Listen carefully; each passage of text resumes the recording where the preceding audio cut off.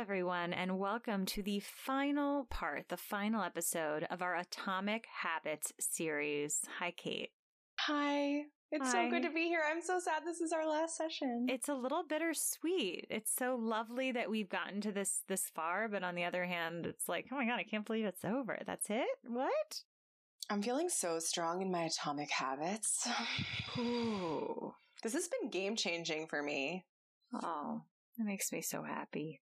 And I want to hear from you guys. Make sure you comment and, tell us how this is affecting you. We love hearing from you. It's been so great to have the integration sessions, but, find us on Instagram. Message us. How has this gone for you? What light bulbs, brain explosions have happened for you here? We want to know. Yes, and Kate's socials, as well as my own, are in the show notes. But, Kate, how can people find you on Instagram and life? Oh, my gosh, yeah. So my personal Instagram is XX Kate Bone, kiss Kate Bone.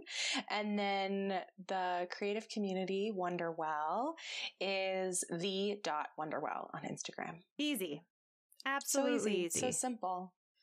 I love it. Well, so definitely find her. Find me on Instagram as well. I'm at Mentors on the Mic or at Michelle Simone Miller. And yeah, let us know what you think. And let's dive in, Kate. So we've already gone over a couple of things. We had our first episode that was really just sort of introducing it, making it all about your identity as opposed to goal-based habits. If you haven't heard it, definitely go back. You don't have to do it right now. Feel free to just listen to this first, but afterwards go back to all of them because they're so good. So the first one was very much an introduction. The second one was really our first law, make it obvious. The second one was make it attractive. The third one was make it easy. And now we're on our fourth and final law that James Clear introduces to us. So Kate, can you let us know a little bit about this? What is make it satisfying? We got to make it satisfying, y'all. We got to feel accomplished. At the end of doing this habit that was obvious to do, that was attractive to do, that was easy to do, we need to feel like, that really hit the spot. And so the first tip he gives us is that we need to use reinforcement. And I think this is what I was talking about a couple episodes ago when I was talking about giving myself little treats after uploading my class to the Wonderwell Embodiment Studio and giving myself a chocolate covered almond after every single step of the upload process.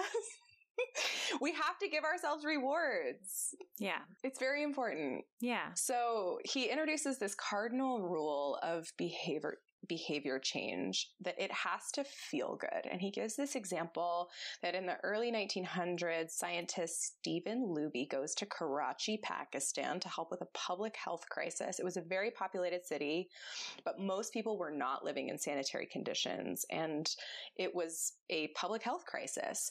And the people knew that they needed to wash their hands. They knew that it was good for them and that it could help with all these diseases that were taking place. But they just had bar soap, which was just okay. And people were not washing their hands. So again, here we have this concept of I know it's good for me, but I just don't really want to do it. Do you ever have that feeling, Michelle? Oh yeah, 100%. It's I know.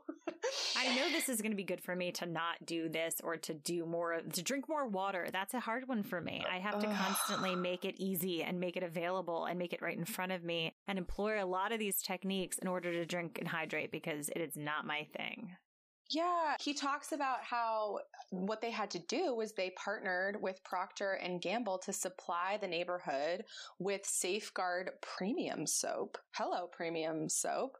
And this was a foamy, fragrant, and a real enhancement in a sensory experience. And Luby says it's a lot easier for people to adopt a product that provides a positive sensory signal. For example, the mint taste of toothpaste than it is to adopt a habit that does not provide pleasurable sensory feedback like flossing one's teeth.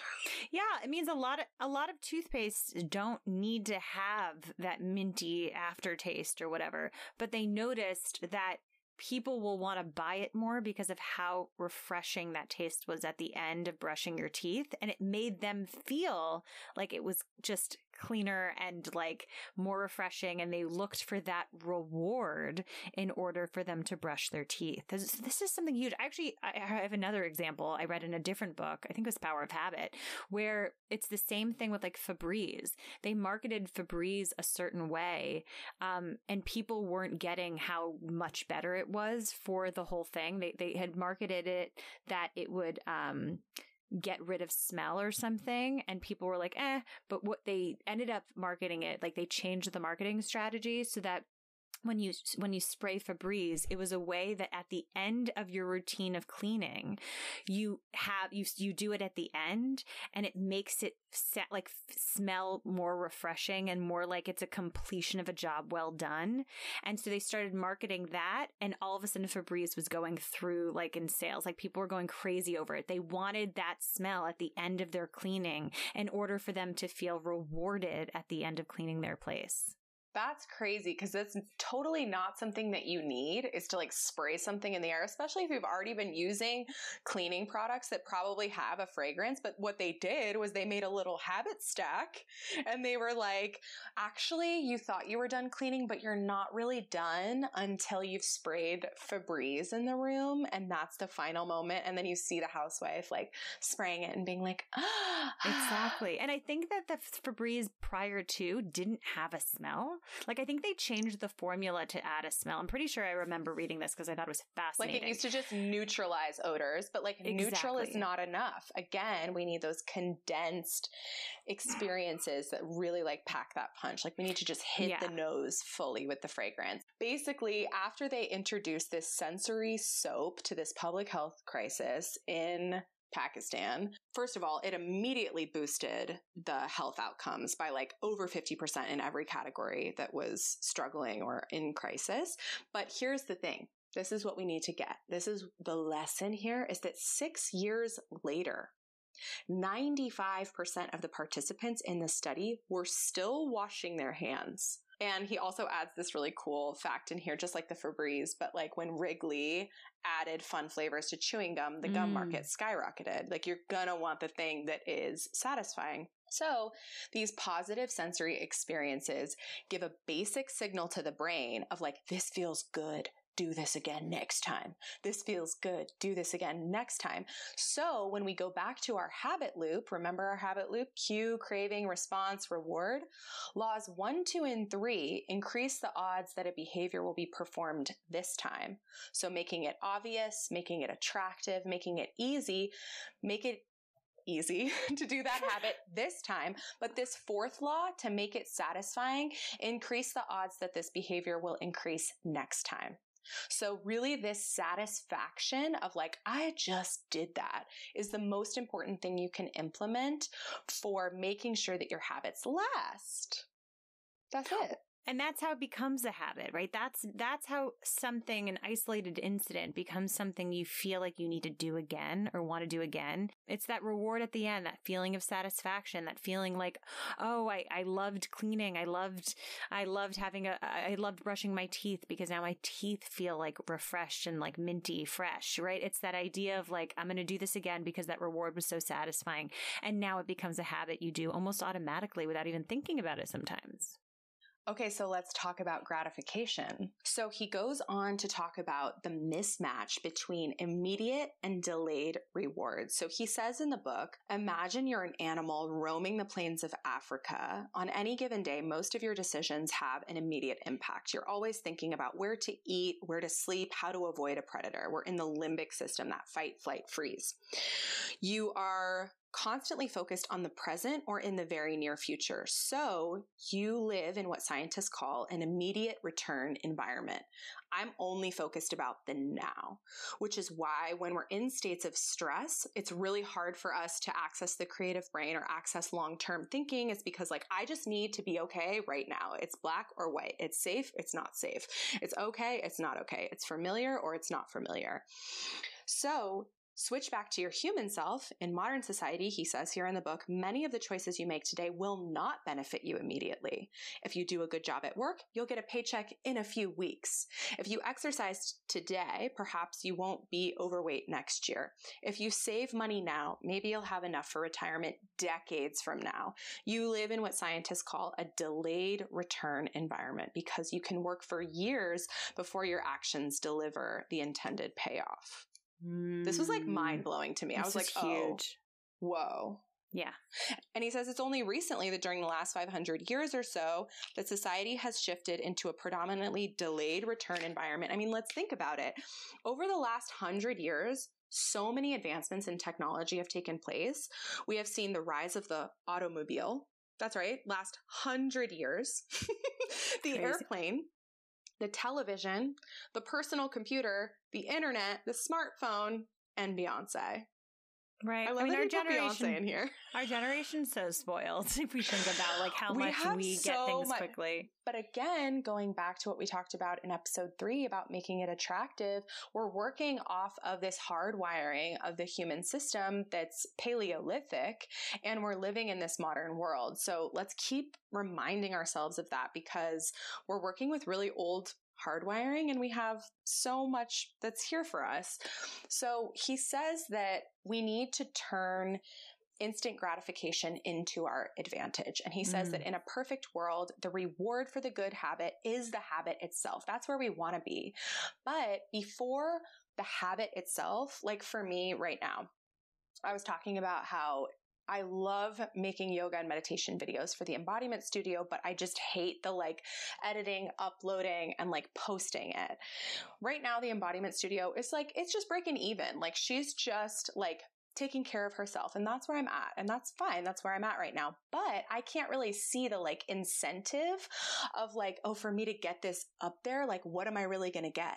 Like, not a lot. So I have to give myself chocolate covered almonds for right now, but eventually it will be really supportive and it'll grow and it'll be really profitable. And so then I'll be like, oh, I can't wait to get this up there because I'm going to get comments from my people that are taking the videos. I'm going to get feedback from my community. I'm going to get money. I'm going to get financial resources. So we have to find ways to incentivize ourselves along the way until the evidence stacks for itself.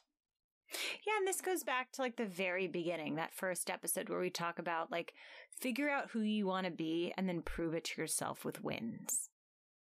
We're proving it, girl. We're proving it. So sometimes it's like we don't see it right away. You know, like even if I think about my podcast, right? You know, you put out episodes sometimes into the abyss and you hope that people like you guys are listening and learning and like liking it. But I don't know when we're making it, what we're doing, you know, like it's one of those things where you just go, okay, you start off just putting things out there and then you kind of keep doing it. And then eventually I can call myself a podcast host. And then eventually like, you know, but the whole idea is instant gratification. So what do we do right now, knowing that this is how our brains work, right? Knowing that it's really difficult sometimes to do things with an incentive that happens, you know, within a year or 2 years or whatever the long-term game is. Right. I love that. I love that you talked about bringing it back to identity, bringing it back to part 1, you posting these podcast episodes and getting this going. Like you are at that point now where you can confidently say, I am a podcast host because look at my track record, and it's just going to grow and grow and grow. I know. And it's nice. And it's nice. You know, we said earlier, guys, give us your feedback, but that's kind of what keeps us going. You know, I sometimes save really great messages and I just go back to them when I need that instant gratification, because sometimes these things are hard. Sometimes you have to put up all these episodes and edit them. And oh God, the editing of this is just, these things take forever. But it's important to kind of trick our brains and give ourselves instant gratification in the moment so that we could keep going on with something. But yeah, it's really lovely. Thanks for bringing that one up. And that's actually what James Clear talks about next. He talks about how do we get our habits to stick so that we feel immediately successful after completion, even if we aren't at our end goal yet. How can we make these habits really satisfying, even if in a really small way? So one of the ways that he suggests is a habit tracker. Keep track of your habit streak and don't break the chain. I love this because he talks about one of my personal heroes, Jerry Seinfeld, who has a streak of writing one joke a day. And it was not about the quality of the joke. He wasn't measuring like, was this a 5-star joke or a 1-star joke? He's just like, I have to write a joke every single day. And his whole thing was like, I just got to keep the streak alive. We talk a lot about this in The Artist Way. There's like a prayer in there that's like, dear universe, you take care of the quality and I will take care of the quantity. I will show up to the page and I will do my work. Please, on one of these days, bless me with really great quality, but just knowing that we're there to show up for it. Exactly. And so it's great to give ourselves those immediate feelings of relief by using tools, right? We use the example in the book is habit trackers, right? This idea of tracking a habit so that you check off for yourself every day things that you've done or worked on or whether you were able to do that habit. And the idea of checking it off is a huge instant gratification. And I personally subscribe to this wholeheartedly. Like, so I used to make to-do lists every day. I still sometimes do. And instead of calling it to-do list, I call it get to-do list, which kind of goes back to our other point, right? We get to do this. Now we don't have to. But then I make this list, and then every time I'm done with a particular task, I cross it off. So instant gratification, and I check it off because I want to give myself extra gratification. And then I also now have this like additional habit tracker where like I'm trying to do more action. I'm trying to like act on things more and like less being in motion, as we talked about a couple weeks ago. So I have a very major tracker that I'm working on. And every day I put 3 actions that I've done. So if I've done 3 actions towards my goals, which I hopefully have, if not, whatever. But the point being is like, I'm trying to get on this. So habit trackers are really gratifying. In fact, if you're coming to our integration call this Sunday, we've created a few different habit trackers that are all very exciting. So you could choose the one that you feel is most satisfying. You can make one for one habit and another habit tracker for another, but they're really fun to just keep yourself accountable. I love it because the habit tracker really applies to the 4 laws of habit formation, which is that it makes it obvious of what you're doing and what you're not doing. A lot of times we don't have as good of self-perception as we think we do. So when you see it on the page, you're like, oh, it's obvious that I did this or I didn't do this. There's no like faking it or fudging it. It's like you either wrote the 3 morning pages or you didn't. The second one is make it attractive. When we see that we're moving forward, we want to keep moving forward. We're like, oh, I'm getting momentum. It's attractive. Research shows that people who track their progress are more likely to be successful and meet their goal. And it's also satisfying. We just, like you just said, we love the feeling of checking things off the list. It feels so good. I can't think of a better high. Now, Kate, what happens, and we talked about this in the integration call, but what happens, Kate, if you skip one day, right? If you're doing your habit and you're like, okay, I need to do my habit every day. It's like a 5, 7, whatever day a week thing. And you skip one day. Life happens. We get into a bad mood. We're sick. We're not feeling well. We're lazy on that day. What if you skip? Well, what James Clear recommends in the book is to have this rule for yourself that you never miss 2 days. It's okay to miss that one day. If you're off, it just didn't happen. There was a meltdown. There was an accident. There was a curveball. It's okay. Just don't miss 2 days. And I love that because it gives us some grace. And I think it helps as myself, as a recovering perfectionist, it gives me a little bit of ground to be like, all is not lost. This is fine. Let's just pick it up tomorrow. And I think it's really important to kind of underline this because not only is it picking it up so you make sure that habit, the new habit you're trying to implement, works and it's consistent, but also goes again back to the first thing we talked about identity-based habits, which again, if you haven't listened to part 1, I highly suggest going back to it because it's a short episode, but it's so relevant. The idea that we're trying to prove our new identity with small habits, with small wins. And so if we are performing a habit and trying to implement this new thing and we skip a day and then we skip a second day, to skip maybe a fifth day later on, or whatever the case may be, all of a sudden there's a lack of wins. We're leaning towards the thing that we do the most. So if I'm someone who, let me give myself an example, hydrates, right? If I'm making sure I hydrate and every day I need to drink a certain amount of water in order to feel like I'm a hydrated person. And then I start skimping, right? I start missing a day here. I start missing a day there. Oh, I have to like restart and kind of go again the following week. All of a sudden I realize, well, the amount that I'm not drinking this much outweighs the amount that I am actually drinking the certain amount I want to every day.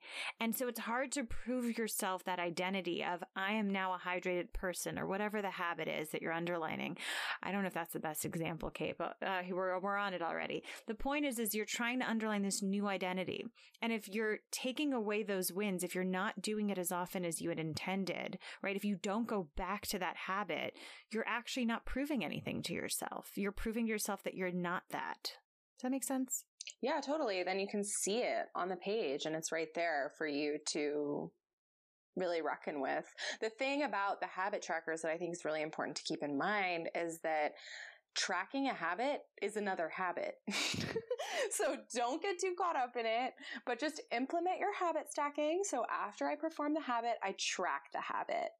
And make it easy for yourself. Put it in a place where you're going to have your habit tracker. If you're always traveling and in different places, like have it on your phone so you can track that habit anywhere. I know there are apps and stuff you can use, but make it easy for yourself so that you can prove who you're becoming with your small wins. Did you know that throughout the process of this Atomic Habits mini series, I have broken the habit of looking at my phone first thing in the morning? She broke it. You know how I did it, you guys? All these tools. I'm not going to lie. I'm still working on that one, but I've been using the tools. Yeah, we might have to get a little bit more specific about it. Like, okay, I'm not going to, if you say very generally, I'm not going to check my phone in the morning. It's like, yeah, until when? What do you need to do before it's okay to check the phone? Like you have to make that line really clear for yourself. And for me, it's really been helping to, I don't sleep with my phone in the room anymore. I leave it in my office. And when I'm in the morning and I'm doing my workout routine and everything, I use my iPad for like my video lessons.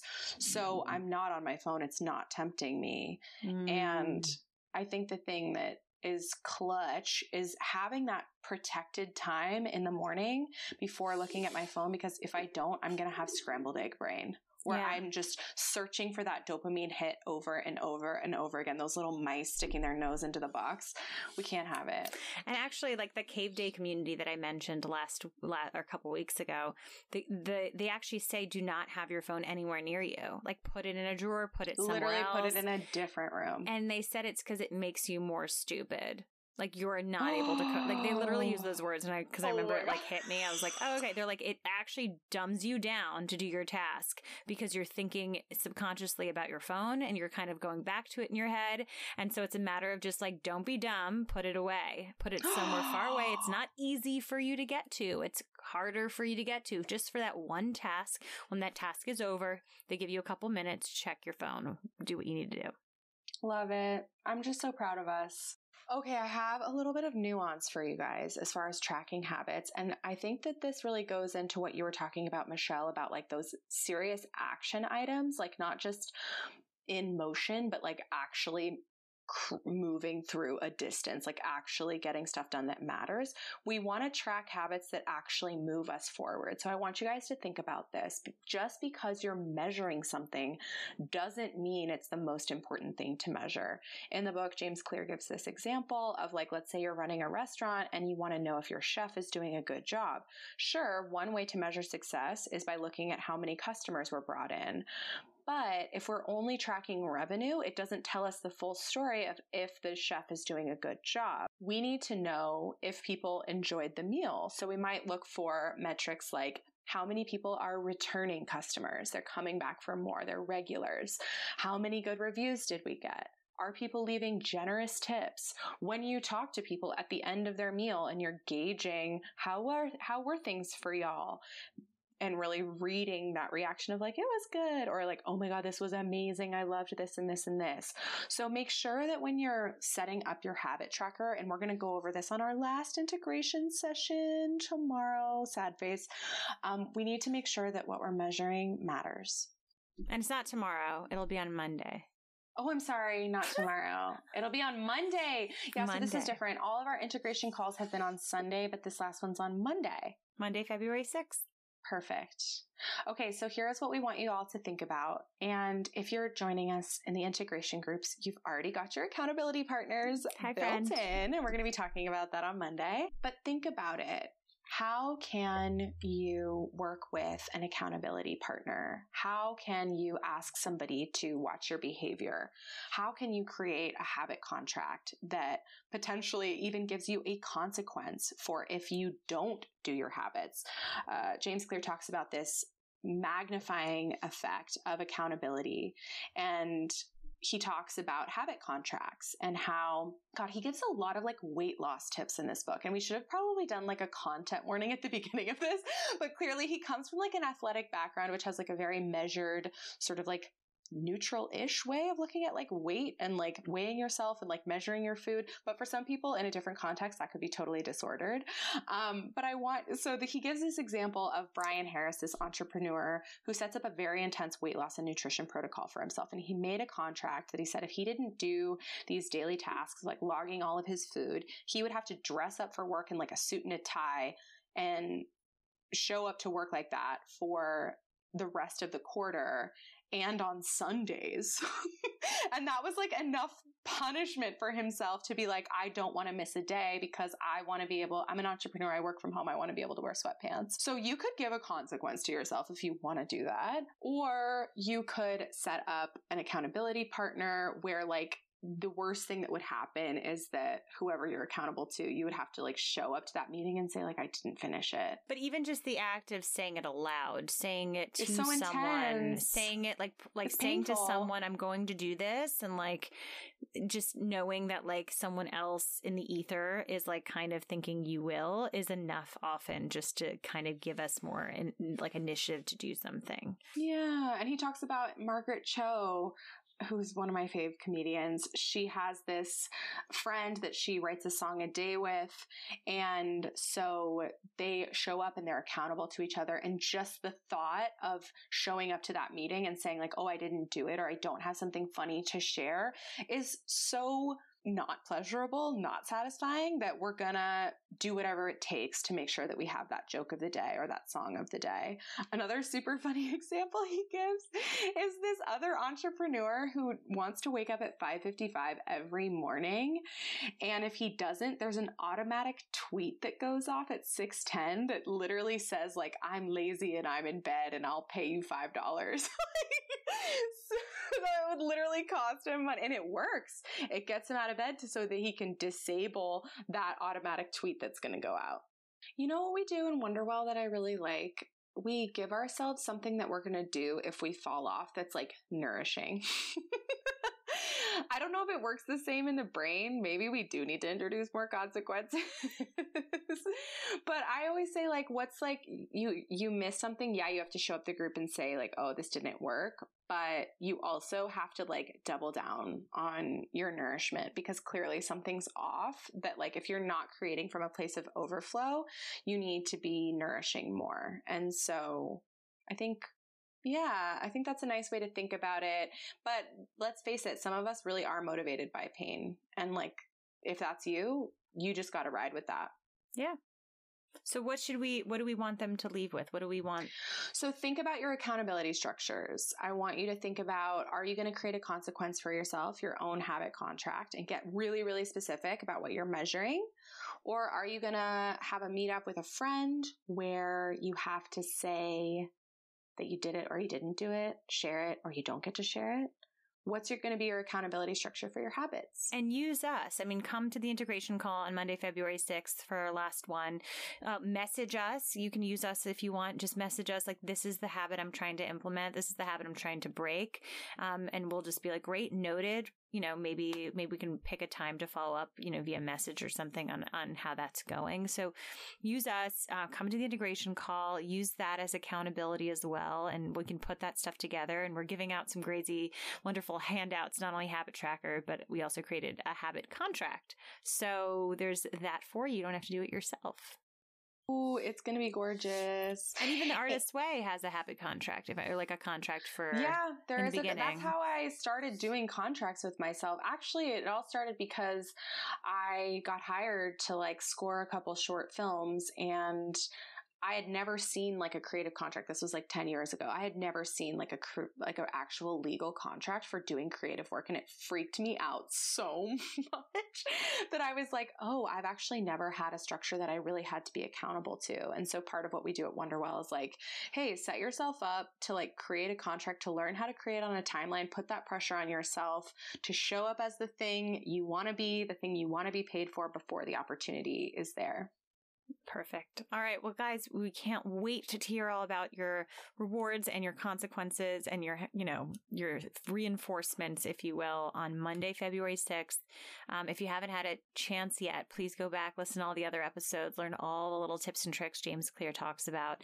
And Kate, it's been an absolute pleasure to co-host this mini series with you. And I thank you so much for coming into my orbit and to, practicing what you preach and being a model and an example to all. And just, guys, check her out on Instagram, xxkatebone. Check her out in her community. If you want to hear more about her community, Wonderwell, if this sounds at all interesting to you, write to her. It's a fantastic group of people that she's put together. Even just get on her mailing list and just get some of the like nuggets that she like puts out every once in a while. It's such great energy, such great love in those emails. And I love being on that mailing list. So thank you. Thanks, Michelle. Thank you so much for having me. This was such a master's class edition of Atomic Habits, and I can really feel the changes already here. I mean, I'm already waking up and not looking at my phone, which I think is better for the whole planet. Huge. Listen, it's an atomic habit, right? That's a great way to end on. This is an atomic habit that'll have incredible, impactful change. And it's just something small, as simple as don't check your phone when you wake up in the morning, can change your whole day. And I feel the same way. I love that. Thank you again. You're such a generous host, and I just loved being here. Loved having you. Bye, everyone. We'll talk to you very soon. I hope you enjoyed that episode. If you haven't yet, do me a favor, drop a 5-star review, follow on Spotify, subscribe on Apple Podcasts, wherever you listen to podcasts, and find me on Instagram. I'm at Michelle Simone Miller and at Mentors on the Mic. Share this in your stories. Let me know what you think. Share it with a friend, and I'll see you next time.